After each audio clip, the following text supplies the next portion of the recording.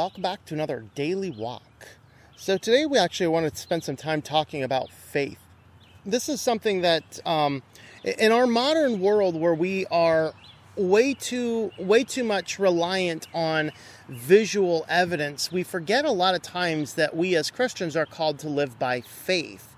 And what living by faith means is that we are placing our faith in an object with which we know has the ability to hold and maintain us. That is really ultimately what faith is. Of course, Hebrews chapter 11 is oftentimes called the Hall of Faith. And they actually kind of start with a definition. He says, "Now faith is the assurance of things hoped for, the conviction of things not seen." In other words, faith is knowing that something is going to happen even when we don't see the evidence of it in the outside world. And it's really important that we have this faith in God, because this is a God who died on a cross and was raised from the dead to cover our sins. And that's the important thing to keep in mind, is that our sins are being covered by all of this talk about faith. But as we start looking at what faith is, and sometimes what faith looks like in our modern culture, then what can happen is we start to rely too much on the outward signs. We want to pray in faith and then be looking around instantly for the evidence of that faith. And that is something we shouldn't be doing. And as I go through this step here and look at Hebrews 11, it's important that we remember that we are not to take things out of context and realize oftentimes our teaching is radically out of context, which is a very sad thing. And so oftentimes, particularly this is the summertime now, vacation Bible schools are ramping up all over our country, and we start to see cases where almost every VBS you go to is a curriculum written by a group called Lifeway, which takes so many verses out of context and produces these extraordinarily shallow programs that it's hard to guess if they actually cause a lot of good. Obviously, some good can come from it. I'm not completely denouncing it entirely. But the type of faith that we see them produce is not really real faith. And I was brought to this actually a couple years ago as I was helping with one such program, where we'd see them taking certain verses and then stopping. And the reason I was gravitated towards Hebrews 11 is, as you read this, you see all these wonderful stories. Verse 4, "By faith Abel offered to God a better sacrifice than Cain, through which he obtained the testimony that he was righteous. And God testified about his gifts through his faith. Though he is dead, he still speaks." It goes on, "By faith Enoch was taken up so he would not see death." So what we see is this entire thing, the reason it's called the Hall of Faith, is we start to see all these situations. Verse 7, "By faith Noah, being warned by God about things not yet seen, and reverence, prepared an ark for the salvation." So we hear all of these stories about faith. Abraham, he was called out and going out to a place he was not known for receiving an inheritance. And then, it just goes on and on with all these guys. And what sometimes can happen is we start to see these individual verses. We see that people have held strong and had great things happen to them in their life. And this feeds this modern American view that believe in God and everything will go well for you. And that's not what the message necessarily is in Scripture. Remember, Jesus said, "If they hate you, remember they hate me first."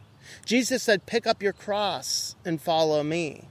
That was faith. Remember what he said to Thomas, "You believe after you've seen me, but blessed are those who believe and have not yet seen me." These are all statements of faith. Remember that we are to walk by faith and not by sight. And that means that we have to put aside this desire to look for all these good things. Sure, we know the good of Moses and his faith, and David and his faith, and Abraham and his faith, and Rahab and her faith. We see all of these faith things happening, and it buys into this premise that everything is going to go good for us.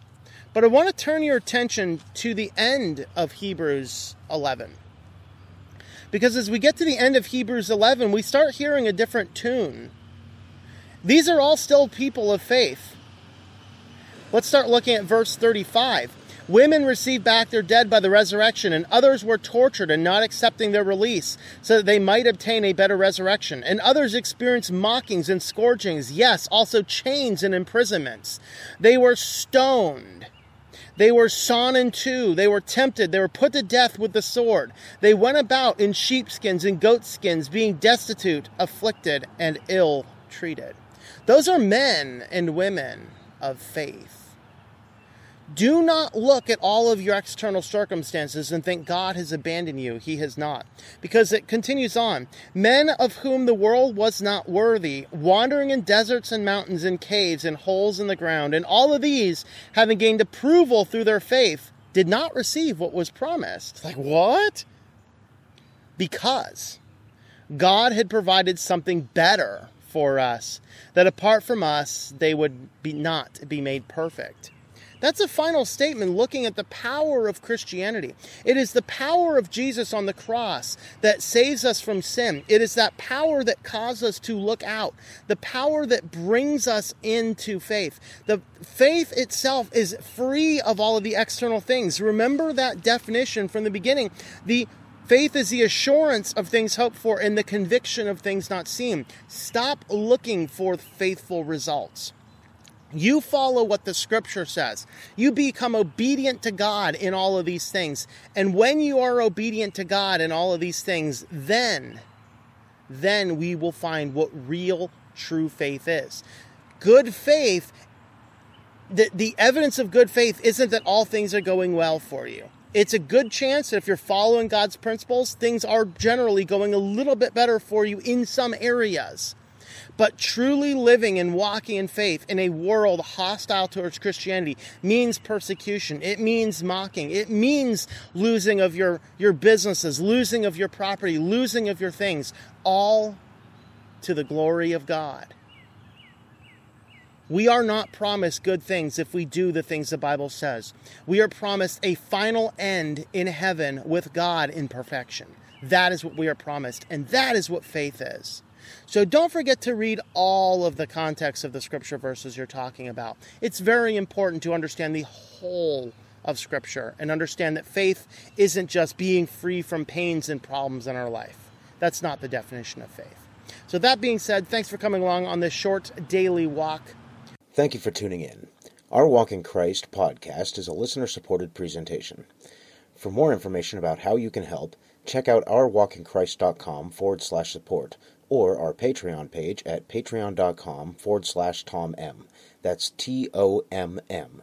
Digital and paperback books are available on several online bookstores or at our website. Once again, the website is ourwalkinchrist.com.